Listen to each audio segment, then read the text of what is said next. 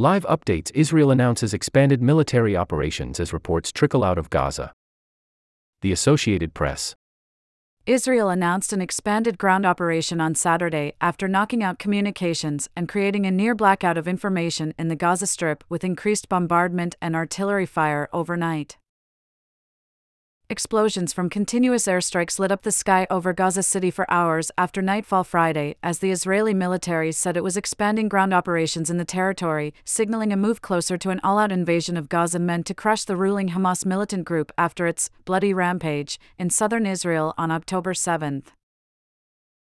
The Palestinian telecom provider, Paltel, said the bombardment caused complete disruption of internet, cellular and landline services as the besieged enclave's 2.3 million people were largely cut off from contact with the outside world. Some satellite phones continued to function. The Palestinian death toll passed 7,300. The health ministry in Hamas-ruled Gaza, which tracks the toll, released a detailed list, including names and ID numbers, on Thursday. In the occupied West Bank, more than 110 Palestinians have been killed in violence and Israeli raids since the war's start 3 weeks ago. Other news. Israel expands ground operation in Gaza and bombs Hamas tunnels after knocking out communications. https://apnews.com/article/Israel-Hamas-war-news-1028-2030C9BD76C5F4 9V904648675244C.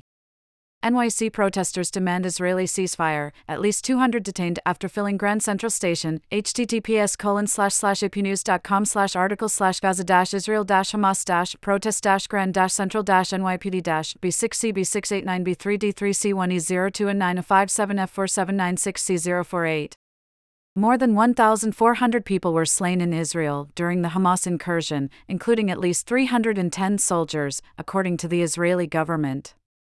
At least 229 hostages were taken into Gaza, and, for hostages, were released earlier. Currently. 1. AP photos, scenes of sorrow and despair on both sides of Israel-Gaza border on week 3 of war. 2. UN General Assembly calls for humanitarian truce in Gaza, leading to halt in Israel-Hamas fighting. 3. Israel-Hamas war upends years of conventional wisdom. Leaders give few details on what comes next. 4. Data from the Gaza Health Ministry, questioned after the hospital explosion, has withstood past scrutiny. 5. About 30 children were taken hostage by Hamas militants. Their families wait in agony. https://apnews.com/article/children-hostages-israel-palestinians-gaza-orphan-c8e9f6d703-9c14161b6ca9e25417. 6. Find more of AP's coverage at https://apnews.com/hub/Israel-Hamas-war, https://apnews.com/hub/Israel-Hamas-war. Here's what is happening in the latest Israel-Hamas war. Hamas calls incursion a failure. Israel claims to shoot down missile. Cairo, Hamas has proclaimed Israel's overnight ground incursion to be a failure.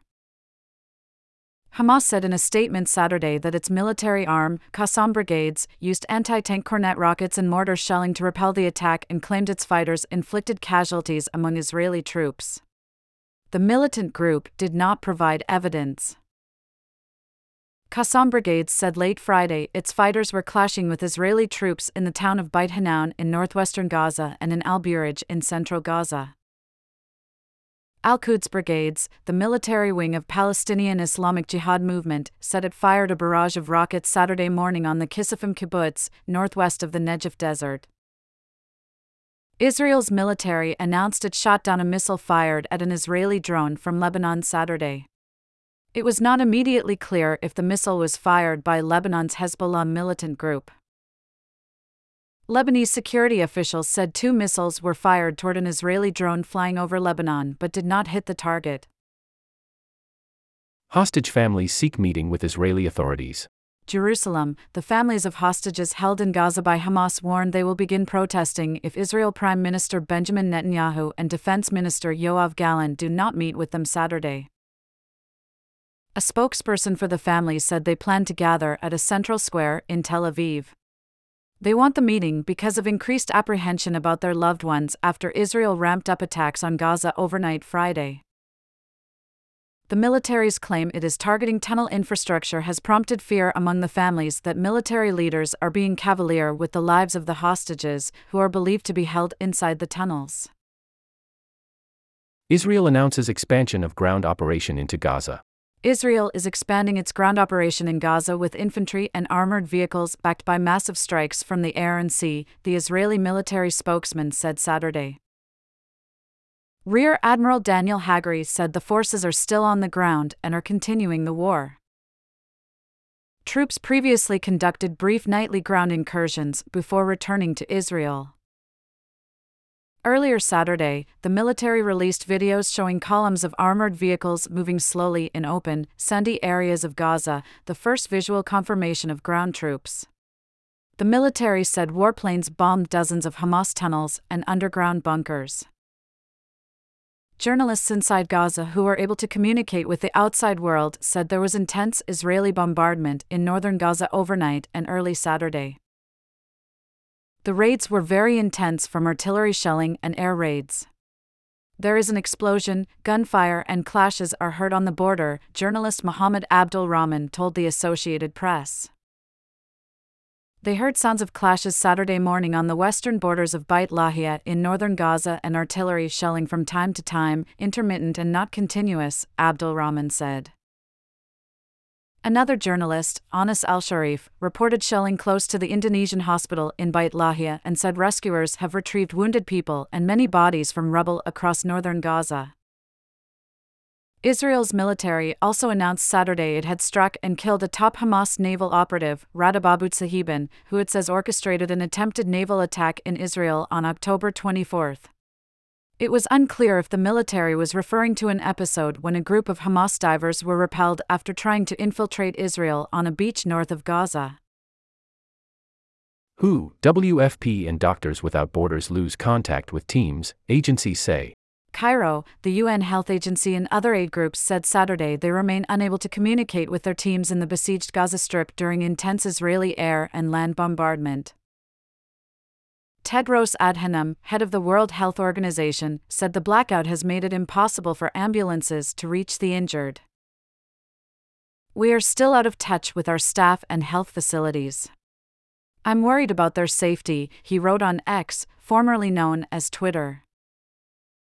Cindy McCain, executive director of the World Food Programme, said the organization was extremely worried about aid workers and civilians in Gaza following the blackout preventing communications its team. As conflict rages on, I am extremely worried for the safety of all humanitarian workers and civilians, she said on X. We are at a tipping point. Humanity must prevail. UNWRA, the UN Agency for Refugees, announced that as of Friday, 58 staff members had been killed by Israeli airstrikes in Gaza. Juliette Thoma, communications director, said in a text to the AP that the organization has very limited communications with its director currently in Rafah and is working to re-establish contact with its teams, including those in UNRWA shelters attempting to assist up to 600,000 displaced Palestinians. Gilmet Thomas, Palestinian Territories medical coordinator for Doctors Without Borders, said the aid group had not able to reach its team for more than 12 hours. The situation is very difficult, she told the Associated Press. We can't communicate with our team. We don't know whether they are safe. In the occupied West Bank, increased violence from Israeli settlers has prompted many Palestinians, particularly Bedouin communities, to flee. The UN Office for the Coordination of Humanitarian Affairs in the Occupied Territories said Friday that settler violence in the West Bank has displaced more than 600 Palestinians, including 211 children. The Palestinian Health Ministry said a settler shot dead a 40-year-old Palestinian man in the town of Sawiya in Nablus on Saturday. Large demonstration at U.S. Embassy in Indonesia calls for end to war. Jakarta, Indonesia, more than 3,000 protesters marched to the heavily guarded U.S. Embassy in Indonesia's capital on Saturday to demand an end to the war and bombardment of the Gaza Strip. Waving Indonesian and Palestinian flags, the protesters, many wearing white Islamic robes, filled a major thoroughfare in downtown Jakarta running outside the embassy. About 1,000 police were deployed around the compound, which is blocked off by concrete road barriers. The protesters, organized by the Indonesian Ulama Council, known as MUI, chanted "God is great" and "Freedom for Palestine" during the noisy but peaceful protest. Banners and placards proclaimed, "We stand with Gaza," and slammed the Israeli government while denouncing the staunch U.S. support of Israel. "We are not willing to allow our brothers and sisters in Palestine to be tyrannized or genocided by Israel," MUI Secretary General of MUI Amercia Tembunan told the crowd. "We will continue to support and fight for Palestinian independence and sovereignty." NYC protesters demand Gaza ceasefire, many arrested after filling Grand Central train station.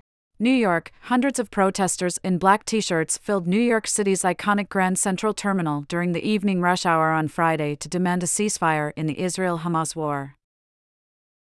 Many of the protesters were detained by police and taken out of the station, their hands zip-tied behind their backs. The NYPD could not immediately say how many were taken into custody. Hundreds of Jews and Friends are taking over Grand Central Station in a historic sit-in calling for a ceasefire, advocacy group Jewish Voice for Peace said on social media. Inside the main concourse, protesters wearing shirts that read "Ceasefire Now" and "Not in Our Name" chanted, with some holding banners in front of the list of departure times. The Metropolitan Transportation Authority asked commuters to use Penn Station as an alternative. The scene echoed last week's sit-in, where more than 300 people were arrested for illegally demonstrating on Capitol Hill in Washington. Explosions shatter the night sky over Gaza as Israel expands bombing.